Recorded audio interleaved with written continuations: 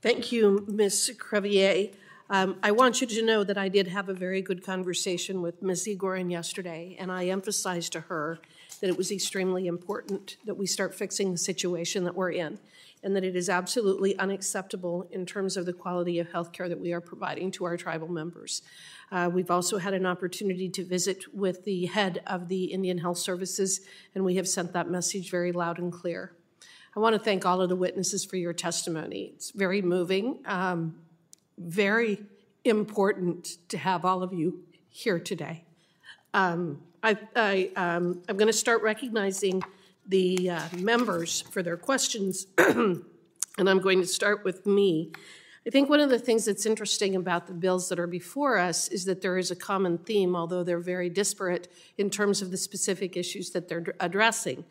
And the common theme for me, as I've listened to the testimony and read through the information in preparation for today, is that they're about fixing past mistakes. They are about righting past wrongs. They're about allowing for healing, and they're about honoring those who have suffered. But it's also recognizing the United States' responsibilities, obligations, and in some cases, culpability. These bills also seem to expose the failure of a government that can take literally decades to correct these types of things. And I'm going to say it again, we must do better for our tribal members, for our citizens, and for our country. And I know that this committee and the committee members are committed to that.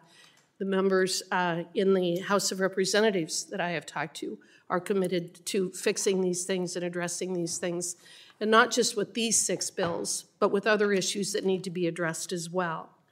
I'm going to begin my questioning with Victoria Kitchian. In your testimony, you note that the legislation at issue enjoys bipartisan co-sponsors and support for the legislation from the Department of Interior. Are you aware of anyone or any particular agency that may oppose this legislation? Thank you for the question. No, the Winnebago tribe took great effort to ensure that all stakeholders from the local county, from the local representatives, from the fishers and the hunters, and we wanted to ensure that we covered all those that had an interest or care for that land. And we have met no opposition, and in fact, we're very thankful for the Army Corps working with the Iowa DNR to anticipate this change, and that they have language in their licensing that this land would be returned. Well, thank you, and that was going to be my next question, is what the position the Corps of Engineers has taken, but I believe that you just answered that they are in support of this legislation as well. Wonderful.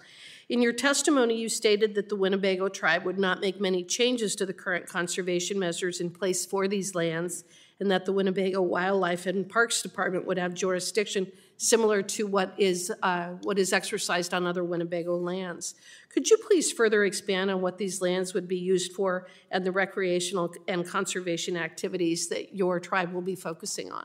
Certainly. The tribe has a robust Wildlife and Parks Department that oversees 10,000 acres, and they create zones. So they'll create a zone for the Iowa land and will administer it in the same way that we do on the Nebraska side. And they will continue to have hunting, fishing, and recreation there, as well as, I guess in our opinion, we're going to do a better job than the Iowa DNR did in taking care of this land. And I just want to assure you that the indigenous knowledge and the caretaking of the land is something that is within us and a part of us. Well, I have every expectation that that is true. And I bet that it's beautiful. I bet those lands are very beautiful. So this is a good opportunity, again, to fix a past wrong. And so I'm glad that you're here today. Mr. Langley, I would like to turn to you. Would you please further elaborate on your written testimony about the possible title issues that were mentioned? In other words, how many other surveys and title errors have been found by tribal staff, and have any of those been resolved? Thank you, Madam Chair. I am not aware of any that have been found, but it's very likely that there will be. Most of the lands are timber, which all the resulting valleys and canyons, all of that, make it likely that there will be another heir. Our original reservation was 69,000 acres, so it is very likely that there are others that we just aren't aware of. And is Grand Ronde aware of any specific land claims that will be sought at this time if the legislation is enacted? No, we are not. Okay. Is the state of Oregon supportive of this legislation, and do you have either written or stated support from the state in that regard? Thank you. And yes, it is. It's one of those things where both Democrats and Republicans agree on this. We're very proud of that, and I think it's the simplicity of this issue, I think, speaks to it. Okay, well, I grew up on a ranch, and I understand what all of you say when you talk about the importance of the land in terms of not only your past, but your future and your identity. So again, I appreciate the representatives and the various Congress members who are willing to take up these issues and address them for you. And with that, I am going to, actually, I'll ask another question, and this to Mr. Lane. You mentioned in your testimony that Oregon is supportive of the legislation and that both your tribe and the state have taken first steps to renegotiate the consent decree. Can you further explain how these discussions or negotiations are taking place and what you think the path forward is? Thank you for this question. We started 2 years ago negotiating with the Oregon Department of Fish and Wildlife, and it's been an ongoing conversation. Awkward at first, but slowly making progress, and we have reached common ground, and even to the point where ODF&W, in our agreement, we pledged to each other to help work together to enhance the wildlife situation in Oregon. We're faced with so many different things, from climate change to low runs in fish and salmon and steelhead. And some of them are even international that will have to be handled by this body because of the acidification of the Pacific. And but anyway, we have an agreement now in principle, and it will be on the ODF&W docket for the 16th of June for approval between the tribe and the state. Wonderful. Well, thank you, and that's good to hear. The chair will now recognize the ranking member for 5 minutes for questions. Thank you, Madam Chair, and thank you for the testimony. I find that so often in this subcommittee, in this room, we hear testimony that is so powerful in its sadness and in the grief that have been suffered for generations with regards to those injustices. And it was powerful to hear your testimony, Chairwoman, about the manner in which reading the treaties and the fact that they were broken so often brings its own pain to that of others who describing the manner in which the lands that you utilized, and then they got shrunken to the point where you no longer were even recognized, or that there were 300 salmon available for an entire tribe, visualizes in many ways kind of the tears and the pain of the injustices that I think we all acknowledge that have occurred, and the slowness of our response, because that response is a congressional response. That is required, because without it, best practices don't quite work, right? And I'm also very pleased that in the recent bipartisan budget default agreements that were made, that we did save $1.3 billion for that was need to go to the Indian Health Service, because it's resources that are needed to assist with that improvement of the Act. And I'll start with you, Ms. Crevier. Can you describe the challenges that the urban Indian organizations face communicating with the rest of HHS? You did a beautiful job of describing what happened during the COVID rollout. and how the life expectancies have gone down, and you are serving 70% of the population. Can you add some additional information to that testimony? Sure. So UIOs are essentially, they were created by Congress to ensure that the trust obligation met in urban settings. And so you can see by the terrible statistics we have that is not working well. But what happens in practice, well, what happens with IHS, which is really well done, is when there's a policy that will impact us, they will initiate a confer with us and let us know, hey, this is how this policy might impact you. What can we, how can we make sure that the policy is done in the good way that, that would protect our people? And unfortunately, that doesn't happen at HHS or any of those agencies. And so, and we've heard, like from SAMHSA, for instance, they would like a confer policy. They would like to talk to us more to understand, hey, how do we make sure that our policies are fully in line with the reality of where we are? But that currently isn't happening. So when we do submit comments, I've heard in the past that folks can just put them to the side. They don't need to read them. And so unfortunately, that's where this all continues to they don't do anything. So thank you. And I think the other theme is the manner in which the tribes have really coordinated. It's a lot of collaboration, it's communication, whether it's with the Lakotas around the site that will be taken into restricted fee status, or with the states. Vice Chairman Lane, your testimony highlighted the fishing wars.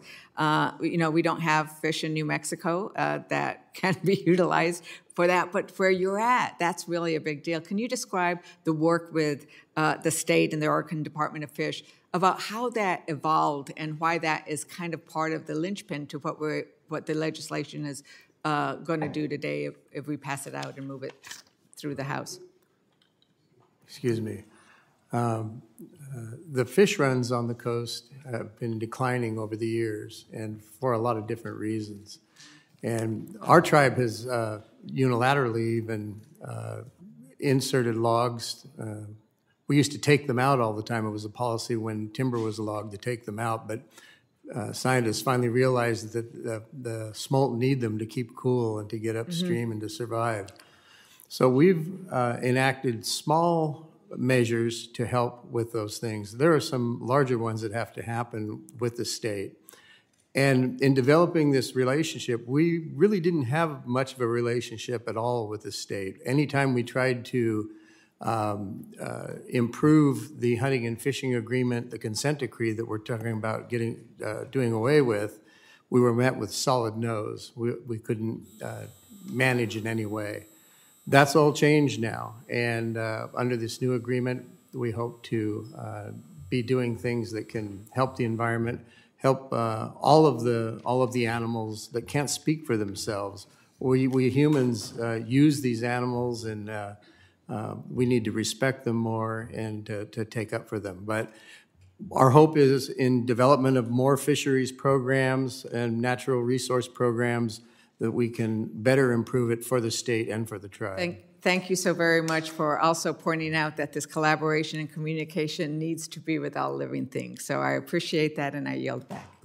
The chair now recognizes Mr. LaMalfa for 5 minutes of questions. Thank you, Madam Chairman. I'd like to direct this to Vice Chairman Lane of the Silettes. Well, first of all, I didn't need to be here for the first panel, multiple committee hearings, but is the BIA being supportive in your effort to renegotiate this consent with the agreements on hunting, fishing, trapping, et cetera? Are you getting good help from BIA? Yes, they testified so this morning already. Yes. Okay, good. Thank you. All right, let's shift over to Chairwoman Kishian. Did I say that correctly? Okay, I'm sorry. All right. Now, your legislation you're working on, 1240. It's you've been working at this for a while, right? It's been in several Congresses trying to get this moving. what's the background that it's taken this long or multiple bills to do it? What do you see needs to be helped to get a green light on this? Well, thank you for being aware of our former attempts. The first bill was introduced by Congressman Steve King, and that didn't advance. And so then we worked with our Congressman Fortenberry, and unfortunately that one didn't advance as well. And so it's been at no fault of the tribe or any opposition that this bill hasn't advanced. It's just been some of the folks that just weren't available to assist us any further. And so we're very thankful for Randy Feenstra in stepping up and really building relationships with the tribe, and especially Louis LaRose and coming to this point. Okay. Have you had to change the bill in any way from the previous versions, or is it pretty much? No, it's substantially the same. Okay. All right. Thank you. Let's see. President Lehigh.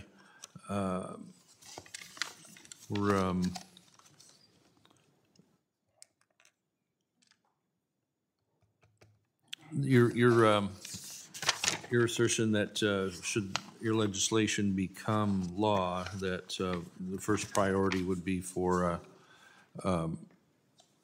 services for members on housing and all the amenities that go with that, which is good. Basic running water, electricity. We want that to happen for you. Does the tribe have other long-term plans on further economic developments on these lands that will help the lands as well as help the tribe? What are you looking at longer term, sir?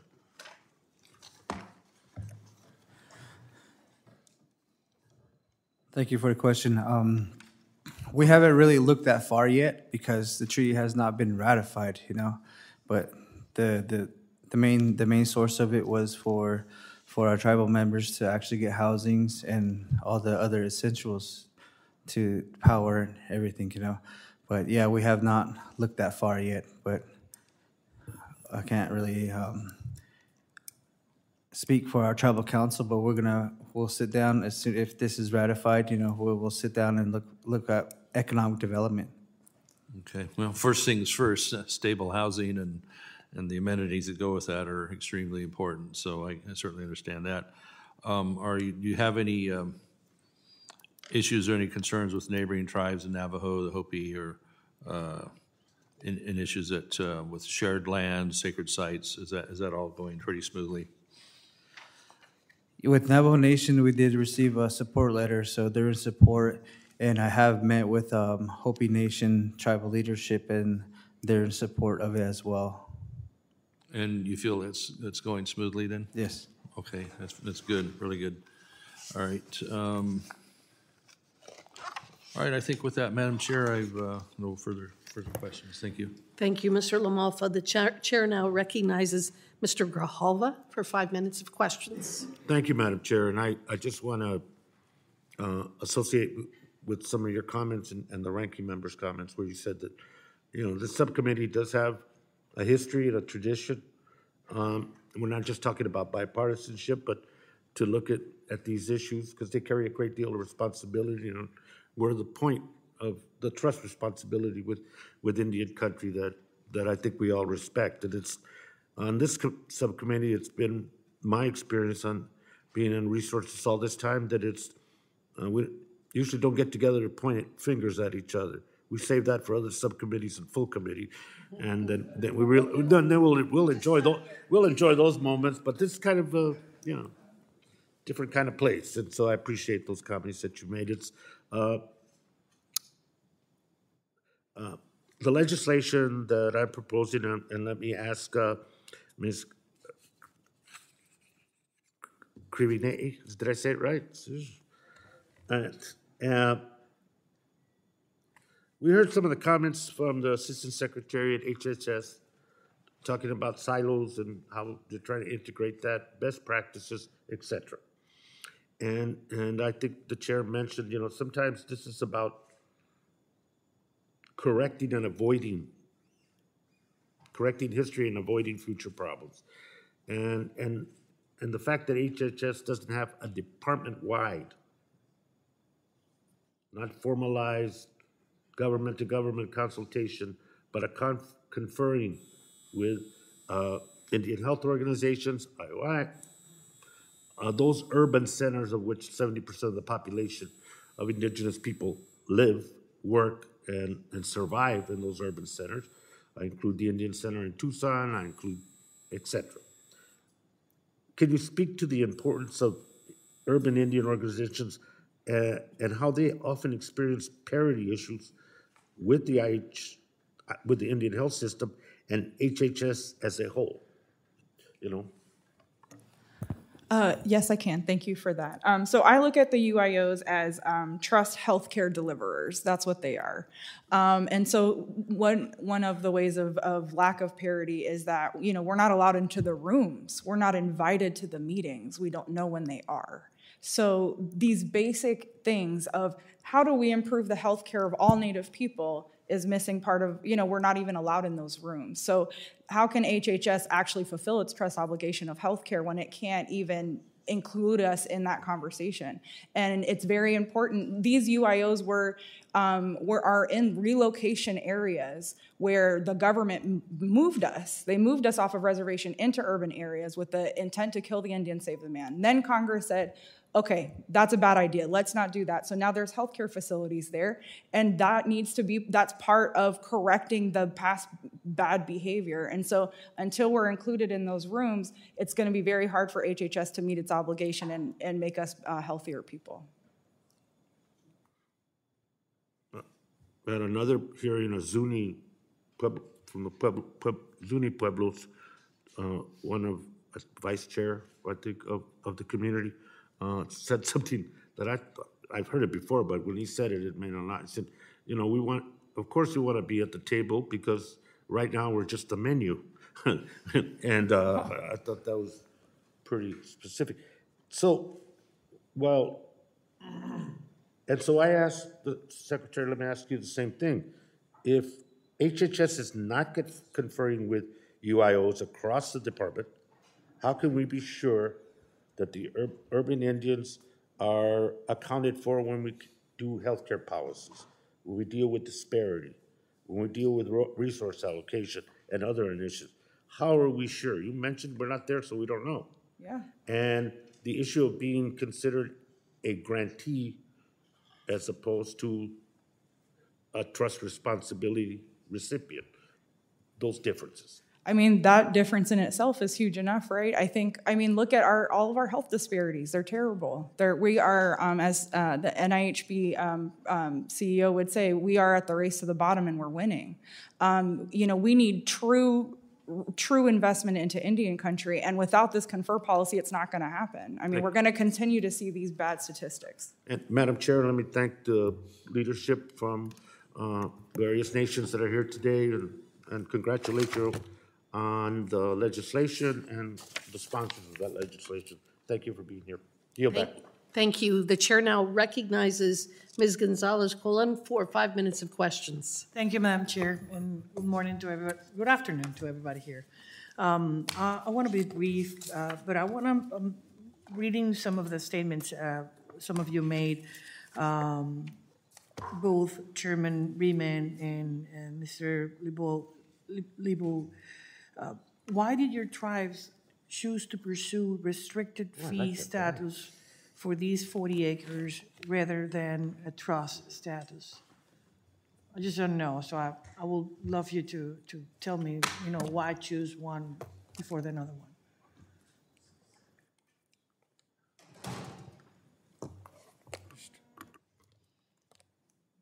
To secure the land for our own, basically. Thank you. Yes, we would like to use the restricted fee status to give the tribes more control over the lands in question, the 40 acres. And the 40 acres is where the area, and back in December 29, 1890, where over 300 Lakota people were massacred by the United States military. And that's basically the killing field where that had all occurred. And since that time, the tribes, we don't want to see the United States name title of the land that our people died on because of them. So that's one of the reasons is because the tribes, we want our name on the land. While memorializing the Wounded Knee massacre is unique to the descendants of the Great Sioux Nation, do you think that the process both of your tribes have used to come to an agreement on how to jointly pursue this memorial could be used in other contexts and with other tribes?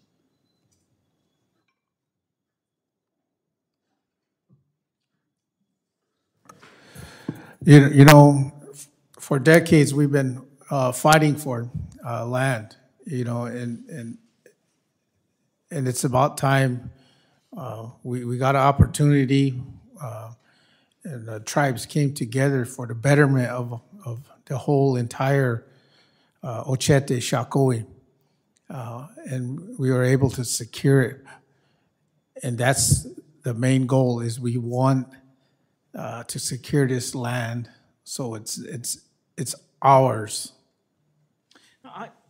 I'm with you on that. My question is, if the process you use, right, to literally come to an agreement, both of your tribes, should be used by another tribes in another context. So if that process, do you recommend that process for other tribes? Yes, I do. We coordinated with not only the tribes leadership, but also the descendants of that sacred site who were buried there. So we took the approach with very carefully, and we were able to get that done. And I believe, yes, we did. Thank you. President Lehi, can you further elaborate on specific challenges your tribe faces as a result of not having your own reservation, and how will this bill alleviate those challenges? There's a lot of challenges that we come across, especially like if we were to request some help from ADOT. We have under the treaty reservation that we're requesting for, there's a big wash that we need to have a bridge built, but we go to ADOT and they have funding there for us that is almost approved, but it always came back to where's your treaty land, and that's where multiple doors get shut because we have no treaty land, and that's the biggest challenge we have.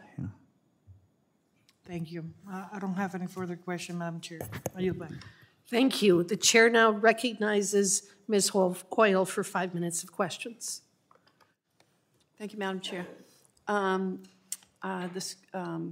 First of all, I just want to say this is my first bill that I'm bringing up, and I couldn't be more proud to hopefully have this become the first law that I've sponsored, because this is a long time coming.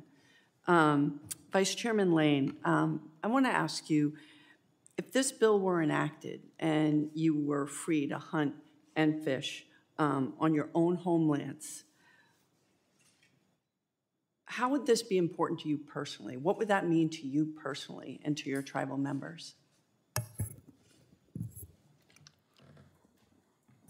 I guess the thing that I'd like to clarify would be to hunt and fish legally in my own homeland, because that has gone on for many years. We've been treated like criminals because of that, but there are a couple sacred sites to me that are sacred to me. One is, in our language, it's Yuke Nongotle, which means Yucca Creek Falls. It's a falls where you can spear and dip net fish. And the other is Seche Ginfli, it means rock creek. And these places, we believe God made them for us to feed the people. And So we describe it as really, he made the world for us. It's Nannasla, and it literally means made for you.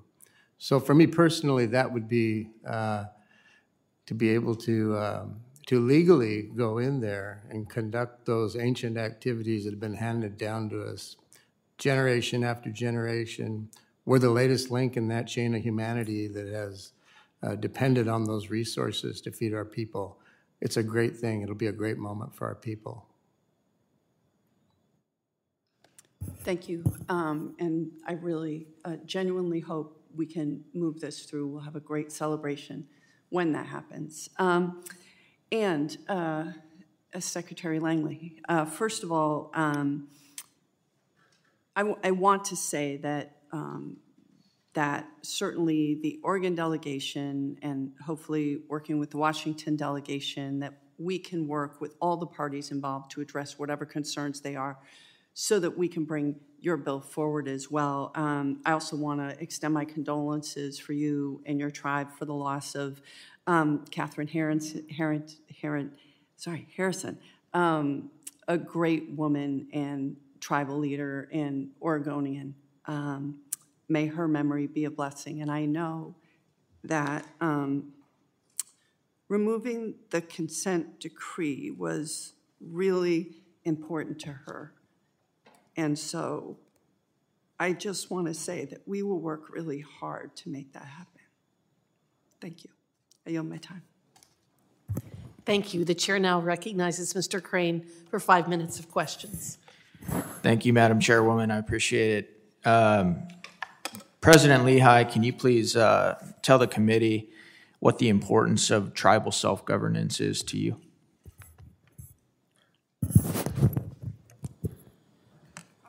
Tribal self-governance. We're not that big. We're only asking for 5,400 acres, and we have surrounded by Navajo Nation, and we're a small government. We do have our own council. We do have our leadership, and we go through everything just as any other government. We're a small tribe, but we need this treaty land to make us stronger in our own self-governance. Thank you. If Congress were to pass this, President Lehi, this legislation, and you were able to finally get your own land, can you explain what this would mean to your people? This would mean a lot to our people because even during our recognition, our elders who worked on this recognition in 1989 to have this, to move forward. At the time, our tribal leaders could not speak English, They spoke our native tongue, San Juan Southern Paiute, and they worked very hard to get here. And now, a lot of the people who worked on it at the time, our elders, they passed on.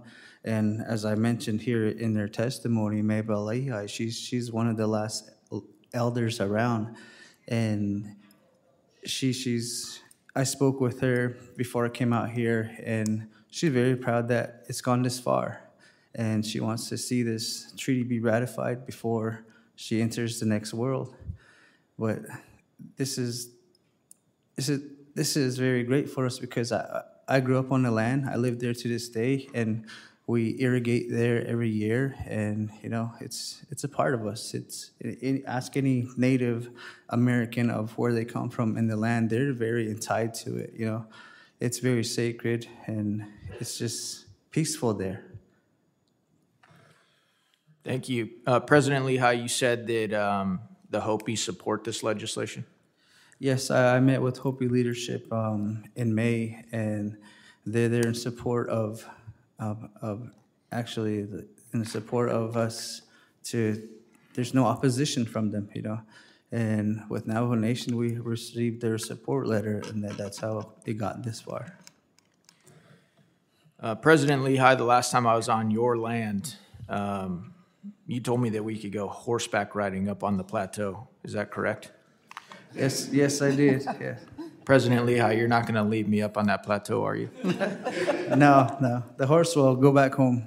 Okay. Good to know.